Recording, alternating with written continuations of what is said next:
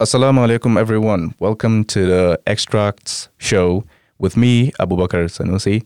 And I'm supposed to be joined by my good colleague, Sani Magaji. Unfortunately, he had other obligations and couldn't be here with us today.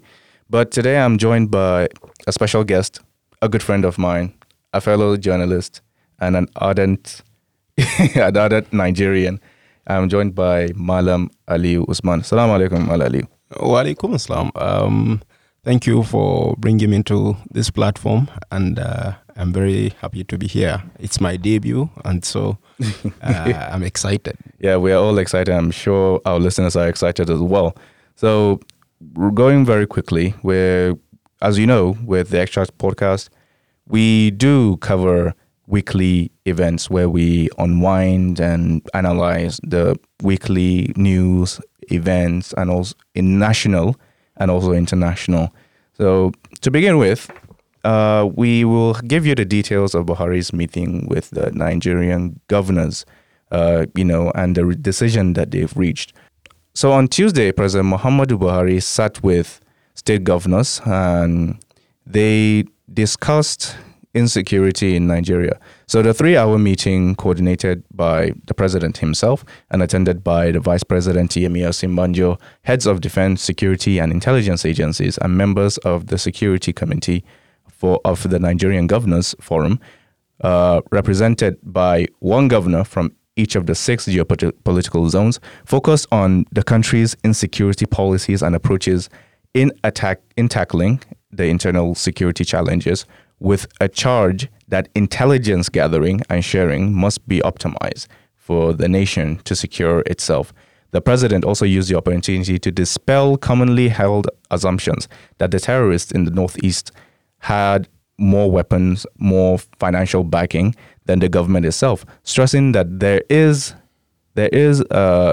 what is left with them, that is the terrorists, are just mere savages. The president, I'm quoting him here, mere savages desperate for food, raiding shops and markets and killing innocent lives.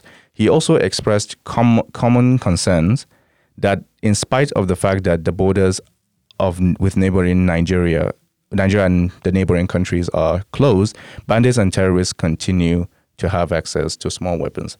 Well, Ali, we've heard this before, haven't we? Yeah, of course we have. And for me, what is new is the fact that the president is sitting with the governors and having this discussion. When you look at all that has happened, you would say that this is long overdue. And I think that is the way to go. Some of the issues that the president has addressed, for example, what is left of the insurgency or the insecurity in the Northeast, I think it's neither here nor there. What Nigerians want is to see that the situation is under control and the Northeast is safe and people are back at their homes. Yes, we know that in these kinds of warfare, insurgency, and we have seen it, whether you talk about in Afghanistan or in Iraq, we have seen that soft spots become the target when you have reached this stage. And it is part of what has been happening. Attacks on market, attacks on civilian populations, ambushes, and all of that. It is all part of it. But those are the very things that we want to see end. Of course. I mean, in 2015, Nigerians voted Goodluck Jonathan out of office because of the same issue of terrorism, of insurgency. But yet, Buhari, the man that people expected to come and, let's say, not totally put a stop to it, but stop it significantly. Has he failed his promises to Nigerians? Well, I do not think if one wants to be fair and dispassionate about this issue, there's no straight answer for that question. And the very fact that there's no straight answer points to the intractable nature of what is going on there.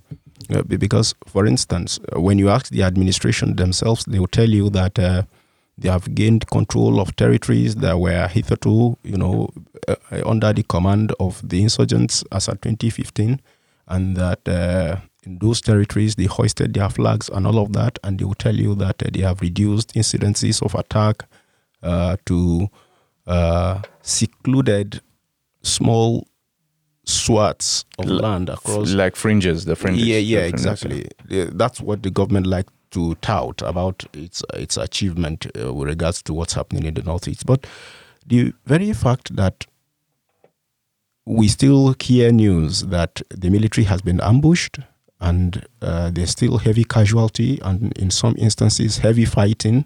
And even officials, yes, even officials being attacked. Like you said, now the Borno State governor was also attacked. Yeah, exactly. That was so brazen. I mean, we are talking, that's a typical war situation. There's nowhere in the world where you can put that forward as a favorable score on security. It doesn't fly anywhere. I mean, that it's like what you expect to see in places like Somalia or even in Afghanistan or other war-torn countries. Yeah, exactly. That's what happened, and that's to a sitting governor. How much more of the ordinary people? But then again, you then have to look at what the narrative is, because whenever security is involved, there are two factors. The people who are in government will tell you they have done so well, and the politicians, who are outside of government would tell you it's been woeful. And so it depends what we get from independent journalism, independent verifications, and all of that. Otherwise, the narrative itself may just be twisted, which is why, for example, in one of the things the president said when he met the governors, that it's not true that the insurgents have more weapons and all of that. I am inclined to agree, because we are talking about non-state actors here versus a state. And that state is Nigeria, West Africa's biggest country, not by just economy, including militarily. But the reason why I have said there's either no straight answer, again, you have to look the situation surrounding Nigeria, whether you are looking at Niger, you are looking at Mali within the West African region, and the entire Gulf of Guinea, really, when you look at the whole of that place and what's been happening. And then you look at Libya, you look at Sudan, all of those things, conflict around that area, and not too long ago in Mauritania, in Chad, all of those light arms and weapons, all of those things are the key things that all of these things are, that fuel all of these, that provide ammunition for these kinds of conflict. And Nigeria has more or less been surrounded by all of that, including in the Cameroons, where the Anglophone population of that country are also up in arms. All of it contribute to the situation that we have in the country, one way or the other. Because look, like we said, it's a global village. Whatever happens in state A directly or indirectly affects state B. And that is the situation we are in. So do you close borders? When you close borders, you are trying to exist in isolation. But let's even assume that closing borders would help. Nigeria has porous borders. So what are you closing? You're only just closing the official crossing points. There are other places that are not official crossing points, but where you don't have the immigrations or the customs or other forms of official presence. Yeah, but Nigeria does have about 200 crossing points in its borders. 200 official. There's over 5,000 unofficial crossing points into Nigeria. Yes. Amazing. Yeah, exactly. And so that is the magnitude of the challenge. And you could see, for instance, that even when officially the borders were closed and the customs were doing so much, in enforcing and getting all of whatever in place, you could still see that there were certain routes.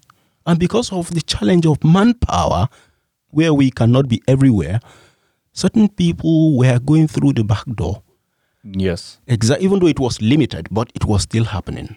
It's part of this challenge. So you now cascade this down to our security situation and our database, and the way people move in and out. All of it contribute to the security architecture and part of the challenge. So the president informed the governors of the immediate shipment of military weapons and aircrafts from Jordan, China, and the United States. but again asked for the patience on the part of the public because the new weapons and aircrafts must be manned by trained fighters and pilots who must first receive appropriate training. And when will that be? We don't know. And with the case of insecurity on Sunday, many were feared dead as bandits attacked Kurfi in Katsina. You see, they invaded the town of Kurfi local government area, northwest of Nigeria.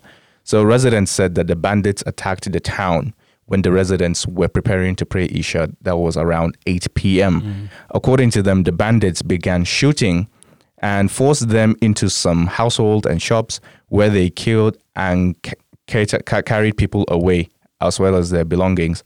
Katsina State, with which borders Niger Republic, has suffered a series of attacks from bandits and other terrorist groups operating in the area. And they have, the president is from Katsina. What does that really say about his commitment to security? Because some critics say that his own home state is being attacked. Why isn't he doing anything? And even if he doesn't do anything to save Katsina, what makes you think that he would save the rest of Nigeria? Yeah, indeed. And that's why this is the part where you have to consider part of what I said initially about the politics that comes to play. The president may be from Katsina, but the entire Nigeria is his constituency. Not Katsina, his state, or Daura, where he comes from. And so it doesn't make him less committed to the cause if his home state is under attack, like Zamfara is, like parts of Niger states are, like any other place in the country is. Because the entire country is his constituency.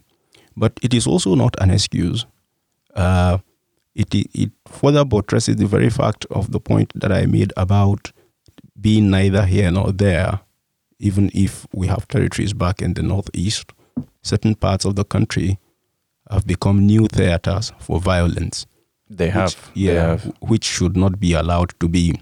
The people in Kurfi who were attacked have been left vulnerable for some time. We have seen similar attacks in places like Sokoto. We have seen in Zamfara. We have also seen in other parts of the country, including in Niger State and even in Kaduna State. Kaduna State, yes. Yeah. So all of these places have become hotspots for this kind of violence. But it goes to say one thing. For a long time in this country, we've been talking about sitting on a time bomb. I think those bombs are what are beginning to tick off. One by one. Yeah, exactly. That's what we've been saying. And we have to properly articulate this and then try to deconstruct what the problem is rather than just throw banters and politicize the whole of the situation. Because for a long time, security in this country was neither here nor there, And again, it's what the Schumpeterian law in economics, where he talks about creative destruction. And so when you look at the traditional ways of crime, a lot has changed. And so criminals have also metamorphosed into new ways, of perpetrating their crime. And so we have to look at the technology of it. We have to look at the evolution of it as well. Instead of sitting and throwing traditional criticisms and banters that are just mere politics rather than substance. All right, then. So we'll be going on a break right now. So when we come back, Nigerian Customs sees $890,000 from two Lebanese citizens trying to smuggle it out of Nigeria. And also, Nigerians want cancellation of African artifacts from auctions in Paris. So don't go anywhere. We'll be right back.